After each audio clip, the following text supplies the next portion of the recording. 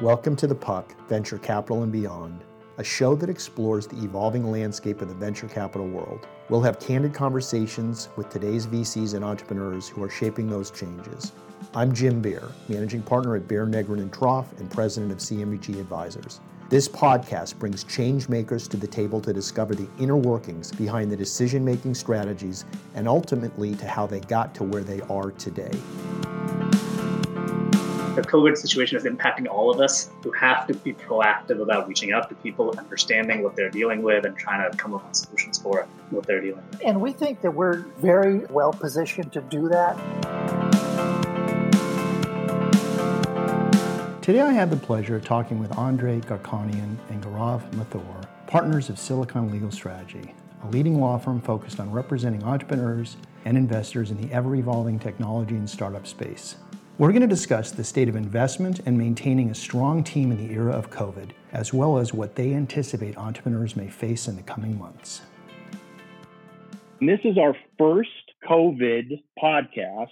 Oh, wow. So this format's going to be a little different today. I'd love to hear a little bit about your backgrounds and then also how you guys came together to start the firm. Sure. So I started practicing law about 20 years ago, back at Mayer Brown in Chicago. You have the typical McFirm, 1,000 lawyers in the building, doing Fortune 100, M&A, capital markets, corporate governance. I was a cog in a machine. Moved over to doing a little bit more private equity and venture capital and came to the Bay Area in 2004. Was really just kind of, it wasn't necessarily career oriented. I met a woman at a wedding. I lied to her and told her that I was moving out to San Francisco. It was a wedding in LA and she is my wife and the mother of my son. And so came out, scrambled. I remember setting up a week's worth of interviews at every Silicon Valley firm and joined Oryx Emerging Companies Group in Silicon Valley.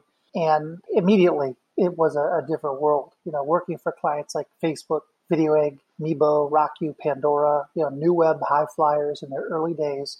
You definitely, catch the bug being around this. And it's like, do you want to join a startup? Do you want to start something yourself? Do you want to be in-house counsel at a startup? It's really hard not to really sort of feel the emotions that these founders are feeling and then want to live vicariously through them.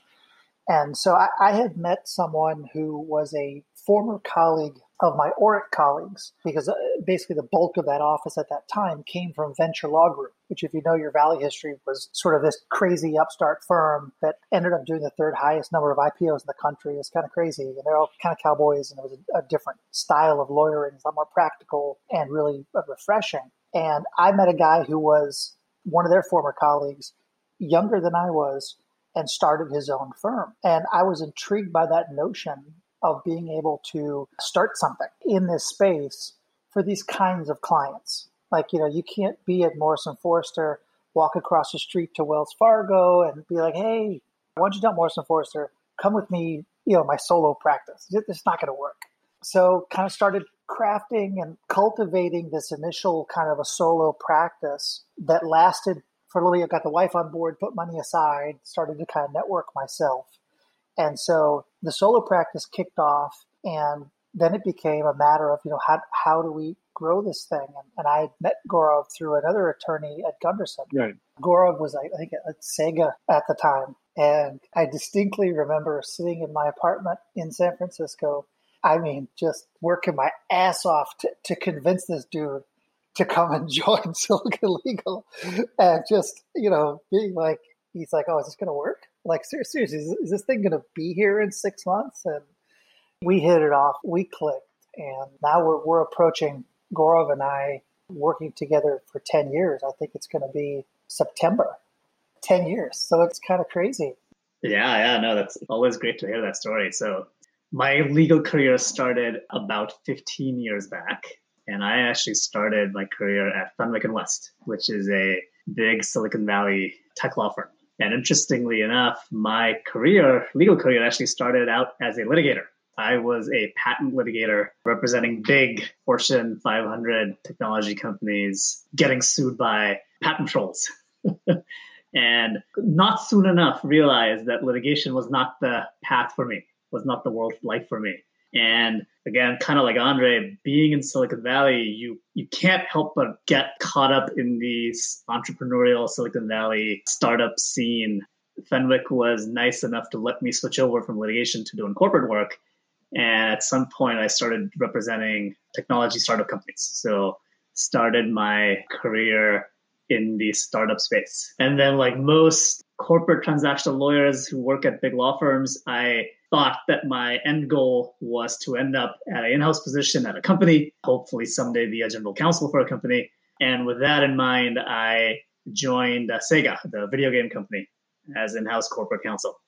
Going from the startup world where things move very fast, decisions get made in a matter of minutes, to going to work for a big, huge Japanese corporation with lots of bureaucracy and slow-moving culture was jarring for me. And I quickly realized that I was missing the startup world, and maybe the in-house gig at a big company was not for me. And I happened to meet Andre through, again, as someone we both knew at Gunderson. Just absolutely loved his approach, the way he was thinking about things. It just felt very exciting. It was something that I'd never even imagined was an opportunity for a corporate lawyer like me. And yeah, we just hit it off, and eventually I left Sega and joined Silicon Legal, and the rest is history. Well, guys, let me jump in for a second, because one of the things we tried to do with the puck is see where the world is going from the realm of technology and almost being like a leading indicator of where the world is going. And we weren't focused on law firms because from a business perspective, typically you don't think of lawyers as entrepreneurial, you think of them as lawyers. But when I really hear your story and I think of you guys, I really do think of you guys as a venture capital firm. What you did was you're reinventing, and the audience doesn't know all this, but the world is changing, and you've got the kind of boutique law firms that have existed for a long time that bill with traditional hours, and there's a certain path to partnership, and you bill certain numbers of hours, and it's the IBM approach to law, so to speak. But tell me a little bit about what your philosophy was and what your product was in terms of selling your goods, but also attracting your employees. Because just like Amazon has to attract employees, and just like Facebook has to attract employees, you're competing against the Coolies and the Fenwicks and the Gibson Dunns of the world. So you have two challenges, right? You have to sell your product, and you have an approach to do that, and you have to attract talent. So from the perspective of where law may be going, I'd love to know what your thoughts were. And also, do you see it as a trend in terms of, do you think other people will launch firms more like yours as time goes on? It's sort of a multi-layered kind of a question, right, too, because it happened in stages. The initial jump, and we were trying to do at the beginning, was, really a focus around a client service philosophy. And there's a tired joke. Everyone hates it in the firm. I say it all the time. I probably repeated it once a month. I have to. I think if I don't repeat it, people will freak out, is that, we're not helping clients finance a soccer stadium in Brazil. The complexity of the work that we do, it's not super intense. It's small business law. It's small deals. The vast majority of what we do would never be on the front page of the Wall Street Journal. On the other side, what's incredibly complex is managing these clients. They don't have in-house counsel. They're doing this for the first or second time. We've got a lot of 25-year-old first-time founders. And everything they do is bet the company. So it's a fundraising that's going to give them 18 months worth of runway. It's a new hire who's going to accelerate product development. It's a distribution deal that opens up a whole new market opportunity. There's all this urgency and anxiety, I think, that we find that just as important, if not more important, than the technical guidance, technical legal guidance, is good old-fashioned customer service, being ultra-responsive, managing expectations, delivering bad news, educating clients. That those soft skills are a lot of times just even more important than the content of a document. It's how you delivered that document, explain the implications of that document, gotten the client comfortable with the risk around that document. And I think that what we found is that even that thinking is an advantage, and then trying to scale that thinking into the fabric of an organization, that was the next challenge. It's like, Gaurav and I could do this, but how do we make sure that the associates and paralegals think about the world in the same way? That they approach clients in the same way, that they deliver the guidance and do the damage control and explain a document markup in that same way. And that came to where we started to craft a lot just around orientation and training. It's really easy to correct someone's provisions in an agreement. It's awkward sometimes to correct the way someone sends an email. Oh, I don't like the way that email is structured. Well, like, I'm a grown adult. Why are you telling me how to write an email? But from our perspective, there actually is a right way to do it. There's a right way to explain the concept to a client. There's a right way to drive them through closing. And we work to really codify that, orient on it, train on it, evaluate on it, and constantly check in on it. I think that was a way for us to sort of have this product that was consistent. The recruiting then was the next step. And I think we've achieved a ton over the last 5 years, 5, 6, 7 years on that. You go back 7 years ago, it was hard. Like, you're asking someone to make a big jump. And so you have to think about what it is that we're going to be able to offer people. We're a smaller firm. We can't pay as much as a large firm. And you're already making a jump to something that's seemingly not as stable. So how do you sort of craft that story about the opportunity, about the learning, about the ability to impact an organization? And so over time, that pitch has evolved. It's become crisper. We've learned how to respond to objections. Right. Now it's this opportunity to come to a firm, work much more reasonable hours, still do a ton of deal flow at the highest level. Like, no boutiques that we come across are doing this at the same level that we are. They're not doing as many deals. They're not across from Fenwick and Cooley on every transaction. And so it's like this opportunity to still be performing at the highest level, and then also in a place that's much more humane. You're helping us build something. We're still trying to build and improve this place. It's a unique, a lot of people just don't believe it, all right? Like, they're kind of incredulous. And so it's been this self-reinforcing effect as we've been able to infiltrate every major competitor and attract talent. We talk about it, we blast it. You see the press releases every time we hire someone, trying to create as much social proof as possible that this is an okay place to be. So when you're servicing the technology clients and these entrepreneurs that are driven, and as you said, have done it their first or second time and they need this help, I assume they want things quickly, and yet you're also trying to create this work-life balance. How do you keep your clients happy, but at the same time provide a balance for your team? Isn't that the $1 million question?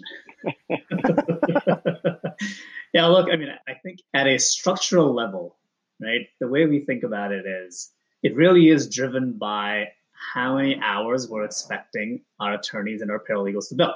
And if you follow the traditional law firm model, where your expectation is that your associates are going to bill 2,000 hours a year, there are only so many hours in a day. The associate just will have to prioritize how they respond to certain clients. And clients who are later stage companies, a higher profile, will always get prioritized higher. And clients who are earlier stage companies, not as high profile, their work will take longer to get done. That is just the reality, right? It's not because the lawyers and paralegals at big law firms are bad lawyers or bad people. That's just the structural reality of their business model. Our model is intentionally very different in that we limit how many hours our attorneys and our paralegals bill, significantly lower than what the big law firm model is. And that ultimately is what allows our team members to respond much more quickly to our clients' needs. It's that combined with also limiting how many clients we're taking on. So we're very selective and careful about the new clients we bring on board, kind of sticking to our sandbox in terms of the types of companies we want to work with and the profile of the companies. Those two things are what really does allow us to differentiate ourselves from the bigger law firms. From our perspective, the trend is clear. We think we're believers in the reality that the big law firm model, it's not changing anytime soon. And as long as it stays the way that it is, it just can't offer what we offer to early stage companies. So I don't want to spend a lot of time on COVID-19, but we are in a different world right now. And you talked about being entrepreneurial and having to adapt to things. As a firm, do you want to tell us a little bit about how this has affected your business? And is it as good as that? And do you see yourselves going back to an office and wanting to go back to an office? But how has COVID affected what you guys are doing? It's definitely affected things. Luckily, I think there's a nice protective bubble in the technology industry and Right. in the venture capital space that, we've been fortunate for work to still continue at a very healthy pace.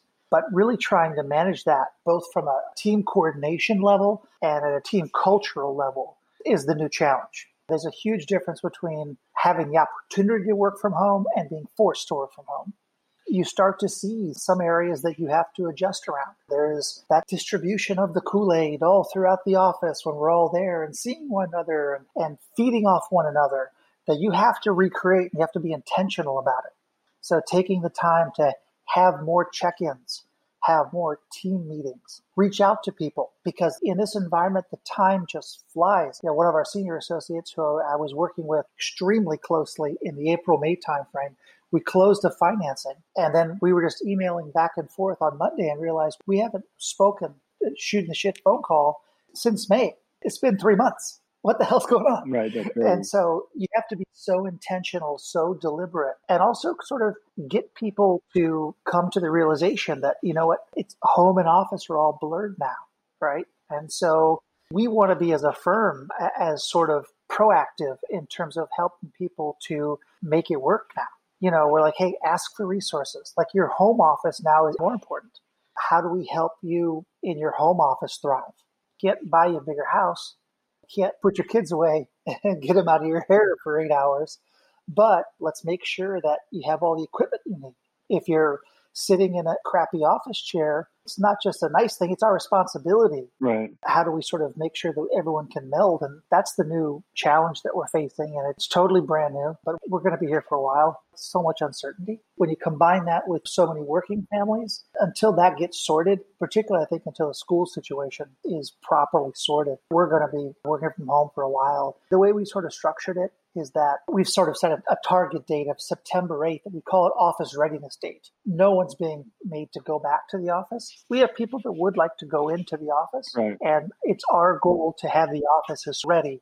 Safety protocols, passive travel, signage, protective equipment, that if you'd like to go back, but it would just be inappropriate to make anyone go back. To add to that last point, I think the one thing we're coming to the realization of is the COVID situation is impacting all of us in the same ways, in many ways, but also it's impacting us differently depending on what our personal situation is. So we were noticing how it's impacting our employees who have kids, school-age kids at home, right? What they need to get through this is different than what someone who doesn't have kids, lives alone in San Francisco, is dealing with, and how it's impacting them. Part of the challenge has just been realizing that there's no one fix or one solution or one thing that's going to make this better for everybody.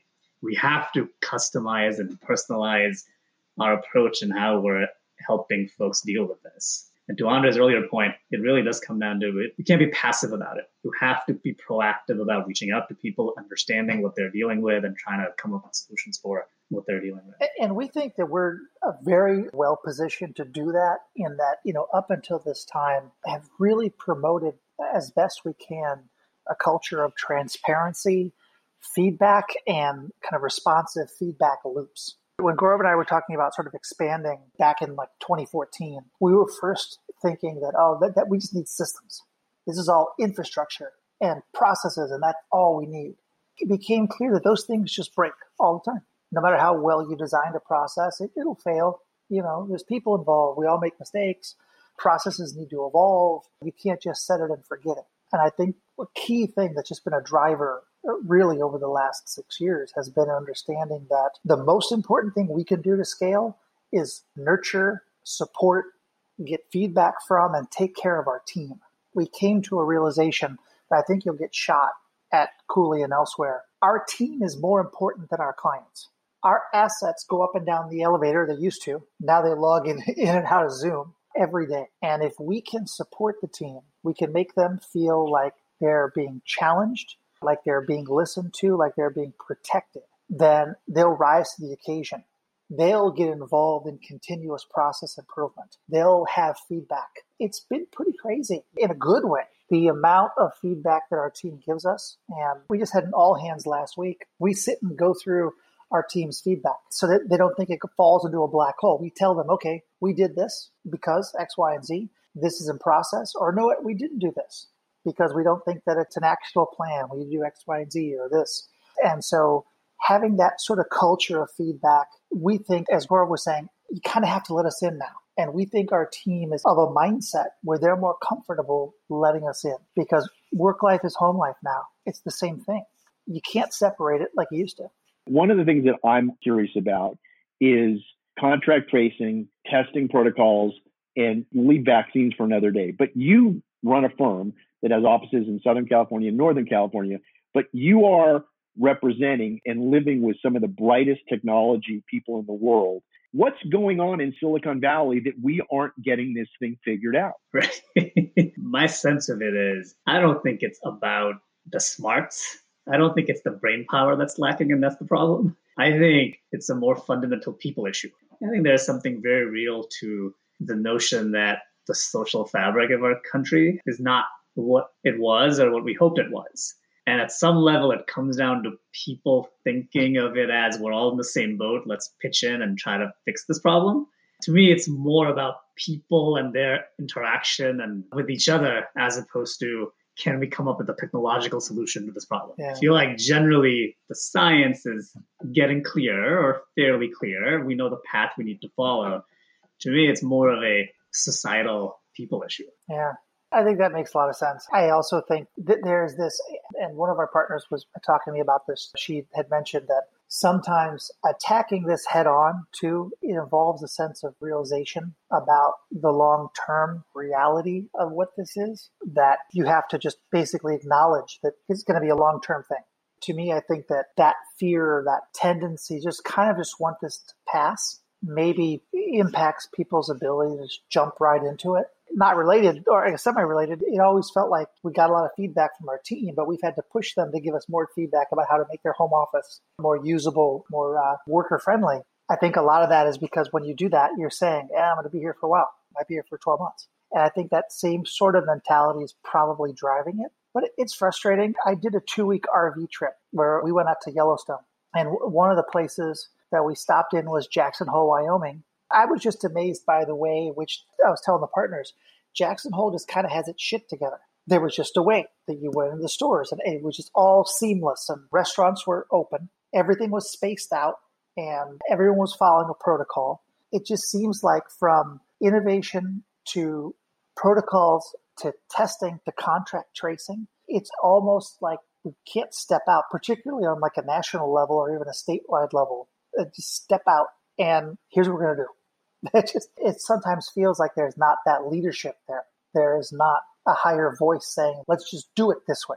Why not have contact tracing? Why not? I know there's privacy concerns with some things, but just basic contact gathering information that would be helpful. Are you guys seeing any of the companies that you represent tackling any of the COVID issues? As a response to the new work, like we're not seeing as many medical health tech companies. We definitely see SaaS products and virtual meeting products and sort of technology that are complementary or that are now more in vogue. There are a couple of life science companies that we have that have done some work on this. So as an example, one of our clients is a med device company that has a needleless blood drawing device, vascular. How they used to function is people would go to hospitals and show the nurses how to use this device to draw blood from patients. Well, not surprisingly, this has been a tough few months for a company that's trying to sell a product that involves sending people inside hospitals. What they have been working on is ways to use robots to deliver their services and products to hospitals. We have other companies that in the telemedicine space. One of our clients has seen, probably like a 400% increase in their usage. And I'm sure we're going to see a lot of other companies in the telemedicine space being formed and being funded over the next several months. I don't think there's any question about that. So we're seeing some still more on the margins, I think it's fair to say, but it's happening. It's happening slowly. In the trends of technology, we know that there's been certain industries that have taken off in different things like virtual reality and so forth. We had the whole thing with the scooter phenomenon for a while. We know you represented companies in that space. But are you seeing any changes in long-term strategy? So for instance, a lot of people are talking about real estate going up in the countryside because candidly, once people have figured out they can make it work this way, why stay in San Francisco? Why not go live in Marin County? Or, and by the way, we're paying X% in rent and we can increase our return on investment by having half the office space. Are any of your clients talking to you about downsizing, or do you see systemic changes coming out of COVID? Even if there's a vaccine early next year and we have herd immunity or whatever, do you think from your firm's perspective and also your client's perspective that things are going to change? Definitely sort of the recruiting net that our clients are using is now absolutely nationwide, if not beyond. Interesting. That's opened up, I think, some competitive advantages for our clients, and that they can hire people out of Nebraska and pay a lot more than an Omaha technology company might. It's funny, I'm sure in all of our households, there's just been the conversation of, well, it's expensive here. Right? We thought about being somewhere else. My wife was on a 2-week kick of we need to move to Jackson Hole. It's kind of top of mind for everyone. They're realizing that, at least from recruiting and living, it's expanding. Based on how you came to California, are you sure you're not in Jackson Hole right now? Totally fair. I can neither confirm nor deny. Exactly. I really do feel like I'm in a Bitcoin virtual world now, because normally I do this in a studio, but you really can become a virtual firm in a sense. And I know people talked about that. There was these law firms that wanted to be virtual firms, and there's a few of them out there. Do you think that's going to stay that way for a while for other companies, or at least partly? Yeah. I think it'll stay that way for a while. There'll be an employee supply side. There'll be a lot more pressure around it, given how challenging it's been to really push hard to maintain culture. You're going to start to see like Harvard Business School case studies on that stuff. That's something that cannot be overlooked. The three of us know one another very well, but orienting people, training them, really bringing them in the cultural fabric of an organization, that's going to take some real work. It's sort of like we're getting used to this remote work. The cultural stuff, there'll be case studies on it. It takes real work. And I think the first test case really is all the new hires that have come on board for companies over the last 3 months. And I think there are going to be a ton of learnings that come out of that subset of employees at companies. And in fact, I actually just talked to a prospective company that's about to form that is specifically targeting the recruiting and onboarding aspect of companies when they bring on more folks remotely. And I think how this plays out will dictate to a large degree on your earlier point about whether this is a seismic shift that this is just the new reality we live on going forward, or whether this is something where there's an evolution, but not a complete change in dynamic. My big picture view on this stuff is I think a lot of these trends were already happening. Zoom existed before COVID. And so I think in many ways, what COVID is doing is accelerating the evolutions that were already going to happen anyway. Whether it's how we live, how we work, I think a lot of things, we were headed in these directions anyway. But to me, the end result is not a completely different world. It's just a world that has changed in some ways, but is, I think, the same in many different ways. As you guys were talking, I was just thinking hiring and firing virtually. What happens if you have a problem and they call you up as a lawyer to counsel you? But I mean, have you had clients call you and have to fire people over Zoom? Oh, yeah. We've had RIFs. We've had clients do RIFs, like 10, 20, 30 people have been laid off on Zoom. Because I know there's been virtual funerals and virtual weddings and things. But when you talk about HR issues, for instance, CMBG will lay people off. And I'll always say, you want to do it in the humane way possible. You want to do it in person. I mean, now you're having to do it over Zoom. It's a little crazy. Yeah. In terms of interviewing people, like you have a firm lunch or you have a firm dinner. Have you guys seen any companies doing recruitment by having firm virtual dinners or lunches with people? Oh, yeah. I have. And in fact, one of our company clients actually hired a new CEO during COVID, during shelter in place. The founders were supportive of bringing on board a new CEO for the company. This is like a Series B company, fairly late stage company. And they did the entire, not just interviewing, even just working with the recruiter to line up the candidates, do all the interviews with these CEOs, and then hired the CEO and then onboarded the CEO, introduced him to the entire 200 plus people on their team. All of that happened remotely. And in fact, like to your point, I'm about to get a download from them later this week as to how that process has played out. But yeah, companies are doing it and it's happening. And we will have a lot of learnings coming out of it. It is interesting though, because life does go on and people are adapting. So in terms of the kind of clients that you're seeing, whether or not in Silicon Valley or in Southern California, forget COVID, just in general, new trends or new industries coming up. What are you guys excited by and involved with right now? I think anything that touches on sort of artificial intelligence, machine learning, and how that ties to data and it can be empowered. So we've got a client that's in stealth right now, but they just raised a nice, healthy seed round from Gradient. They have a technology that can record a sales call over Zoom or any other video chat service and looks at the prospect's facial expressions, body language, movements to help sort of assess success at different moments in time. Have another one that curates all of the virtual and online learning presentations the company has, like all their training videos, etc. Then has analytics on that and makes them searchable. So it's like you can see, okay, well, this particular type of topic or presentation works. And in the presentation, you had a lot of eyeballs here. People then logged off. They can search for content and find, did we talk about this particular issue one time? Now it's fully searchable. So I think using AI and machine learning to be able to leverage the interactions that we have, I think we're going to see more and more of that. I think we'll see more comfort with it.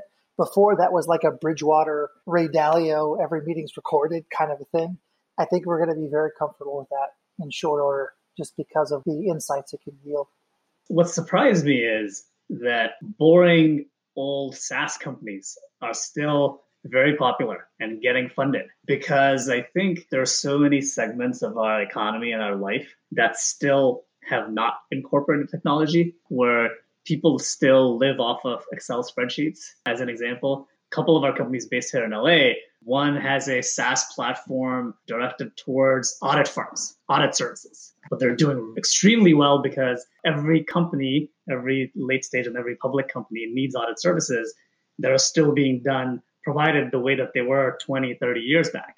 That segment of the industry is ripe for innovation, and no one had done it until our client did. Another example is another one of our LA-based clients has a SaaS platform directed towards general contractors and helping them manage their products, manage their projects, construction projects, helping them manage their subcontractors for residential real estate. Kind of very boring legacy industries, but that have just not been touched with technology the way that a lot of other aspects of our lives have been. So we're still seeing a lot of those SaaS companies doing well and getting funded. When you're looking at the range and the size of funding deals that are going on right now, in terms of liquidity and deals getting funded, what are you guys seeing out there? Are you seeing more deals getting funded? Or are you seeing VCs having an easier time raising money, harder time raising money? What's going on in the whole financing world right now? It's pretty active. In a lot of ways, it really hasn't lost a beat. There is definitely a speed in terms of getting to term sheets now. Before you had to coordinate an initial meeting over coffee and maybe a second meeting, and then they come in and pitch the whole partnership. And with the virtual existence, that's been expedited. VCs are still coming off the heels of having raised so much money over the last 2-3 years. Like, that capital has to be deployed. And so I think we're definitely seeing valuations that are solid but not crazy. But the activity level, I mean, it hasn't stopped. I don't think that VCs have at all decided to put the brakes on. I think a lot of them are doubling down now and focusing, maybe looking for some deals that they could get into now at a better valuation than they would have last November. On the flip side, I would say that exits, M&A is definitely down, not seeing as much as we were before. Surprisingly, I mean, maybe we're waiting for it. I know Gaurav and I talk about this all the time, but there's got to be this appetite for distressed deals, for companies that raised a round or two and can't raise again, maybe in industries that are a little bit more COVID hit, but that have really solid technology. And we're surprised that, particularly given where the public markets are and still good cash on balance sheet and all that, that we're not seeing a lot of opportunistic distressed M&A, because everyone's talking about it. You look at your LinkedIn feed, you're at least seeing like webinars about it, but the activity level doesn't seem to be as strong as you might suspect on that side. And I think part of that is that when this started, I was getting calls from a lot of private equity firms and other firms looking for distressed assets, and they were all gearing up, and they expected this huge waterfall of distressed deals. But I think because of the level of, rent forbearances and loan extensions and PPP money, I think there are a lot of people that are like saying, look, we want to see how this plays out. We don't want to do things under stress. We don't have to sell immediately. And so they're taking their time. They don't want to lay off a lot of people. And so I think some of it's being delayed on the distress side. I suspect we'll see that. And speaking of which, by the way, for people listening to this that are perhaps, a startup company, are there common mistakes that you see that you would tell people that, how to avoid landmines that you would advise people? Yeah, I'll mention a couple of things. I think the worst thing that a founder can do in environments like this is not plan for a bad outcome. Of course, founders by nature are very optimistic people. They believe things are going to work out. If they weren't that way, they wouldn't be founders of startups. And that's the right mindset for them to have. But I think there does need to be a bit of a calibration in how they think about things in terms of having a plan B, planning for a sideways outcome. That's always a challenging conversation that we as company counsel have to have all too often. You see the difference when the founder has a trusted relationship with their other stakeholders, right? Their VC investors, other folks on their board, founders who have a transparent and trusted relationship with those folks, who usually are the ones who will do the pushing of founders to help them think about and plan for a sideways scenario, versus founders who feel like they're in this all by themselves and everyone else is out judging them and are reluctant to have these conversations about difficult situations that they may have to deal with.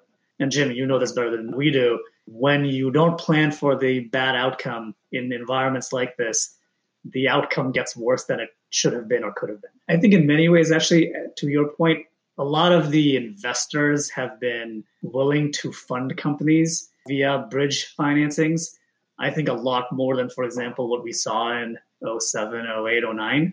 But I feel like investors have been much more proactive in bridging companies so far.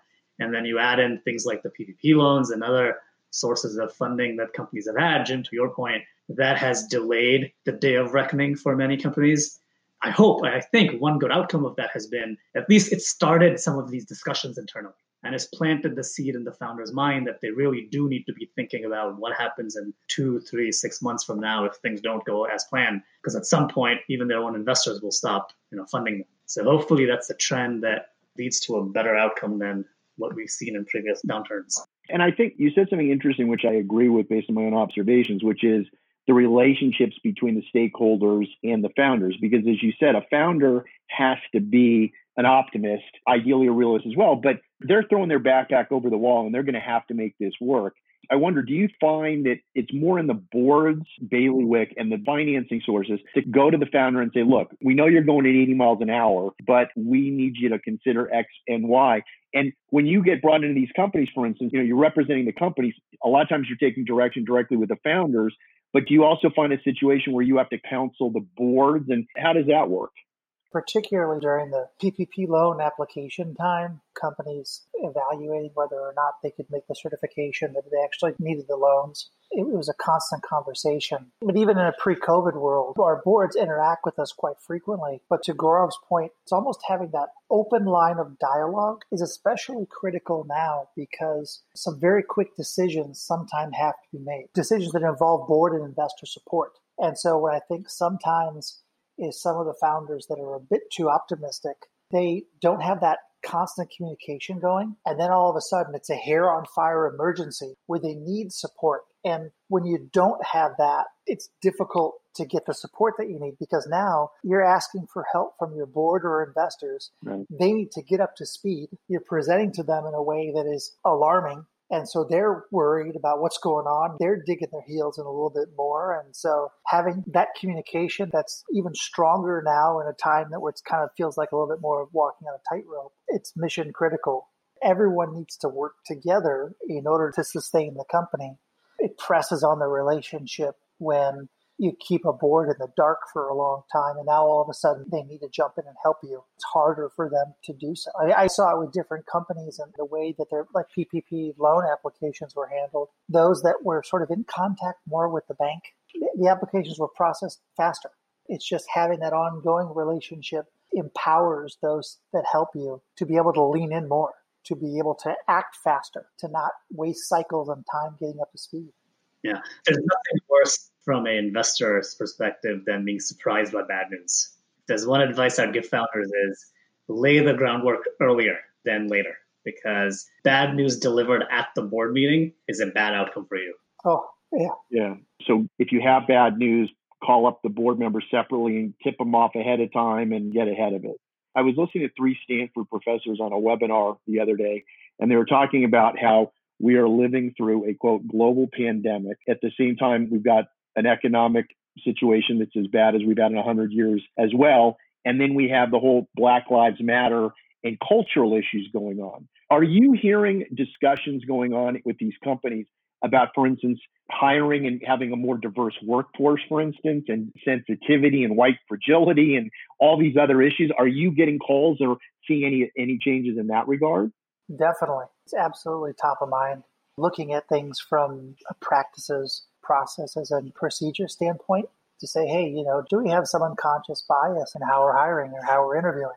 And then also from, in some ways, which I think is even more important, a long tail perspective around enhancing pipeline, creating a more diverse pipeline, being a little bit more active in the community. It's definitely top of mind. And I think we leveraged, even as a firm, a lot of the best practices and approaches, very strong sentiments from our clients. We definitely had some clients that we could point to that really were responsive to the world around them. And I think just the communication is so important about all these issues and starting to have conversations and just staying in touch with the team, CEOs and management really being in contact with their team about this new world, about economic instability, about diversity and inclusion issues. Even more so, people are just craving contact right now. I think it's important to be very vocal in those narratives, within your companies. Yeah, that's been the one key difference I've noticed the last few months, especially with the Black Lives Matter protests happen across the country, is people in organizations are feeling more empowered to actually initiate these discussions. Whereas I think historically, you kind of look to the person at the top to follow their lead and see what they say, and then you parrot what they're saying. And people were worried about saying things that historically weren't considered appropriate for a work environment. I think a positive outcome has been people are feeling more empowered and comfortable having some of these discussions with their folks that they work with. And hopefully that leads to more tangible changes in terms of how companies and law firms function. And I think it's something we've tried to internalize with ourselves is law firms are a little different from companies, but maybe not so different in that historically law firms have blamed the pipeline for the lack of diversity, which is true. The pipelines haven't been great, but I think hopefully one change that comes out of all this is that law firms, and we're trying to do this here at Silicon Legal, is that law firms and employers should take responsibility for changing the pipeline.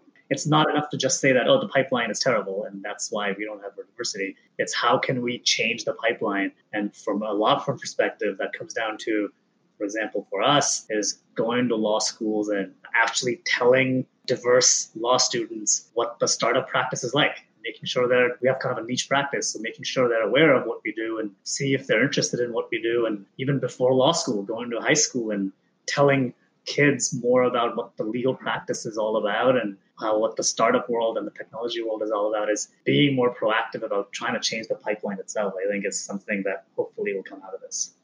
Both internally at Silicon Legal and our clients, people are expecting leadership on these issues, but they aren't waiting for leadership. They're being a lot more vocal, which has been really cool. And also an emphasis on this structural change. This is not, okay, write a few blog posts, throw a bunch of money at something, feel good. I think that there's finally Black Lives Matter issues and other diversity issues are not new. And the news cycle of them has often been short, just kind of repeats itself, and then everyone goes back to normal, whatever the heck that means. I think now that there's just a deeper, more sort of introspective look at institutions. You even see it the way that we're starting to look at our own history as a country. Understanding that you have to get deeper than just the virtue signaling and donations, that there are real things to tackle. And that's coming from the ground up. That's a new element this time. One of the things that attracted me about you guys is you are trying to balance this high-end, very intellectual practice with humanity. Thank you. And I think the world needs that right now. We're not going to bring people along all with one model. The creativity that you guys are demonstrating as lawyers is inspiring to me. And I hope it's an example that other people will follow, that you can be a hardworking, smart lawyer, but also care about people and try to have work-life balance. Thank you for that, by the way. I think if you were to ask Gaurav and I what's some of the most rewarding things that we've ever done, it's been around developing people, mentoring people and making them into better professionals and hopefully better human beings. That's been a big charge for us, is just watching people on our team just evolve and improve and just knock your socks off with what they can do, both in just terms of judgment and maturity and skill level. It's a big thing that's missing in the legal field in particular, is a sense of duty around mentorship and creating better professionals around you. I think it's disproportionately so in our field versus a lot of other endeavors. thank you both for your time. Yeah, no, this was a lot of fun, Jim. Thanks for having us. Yeah, thank you. Okay, guys, be well, stay safe. All right, have a good one. Bye.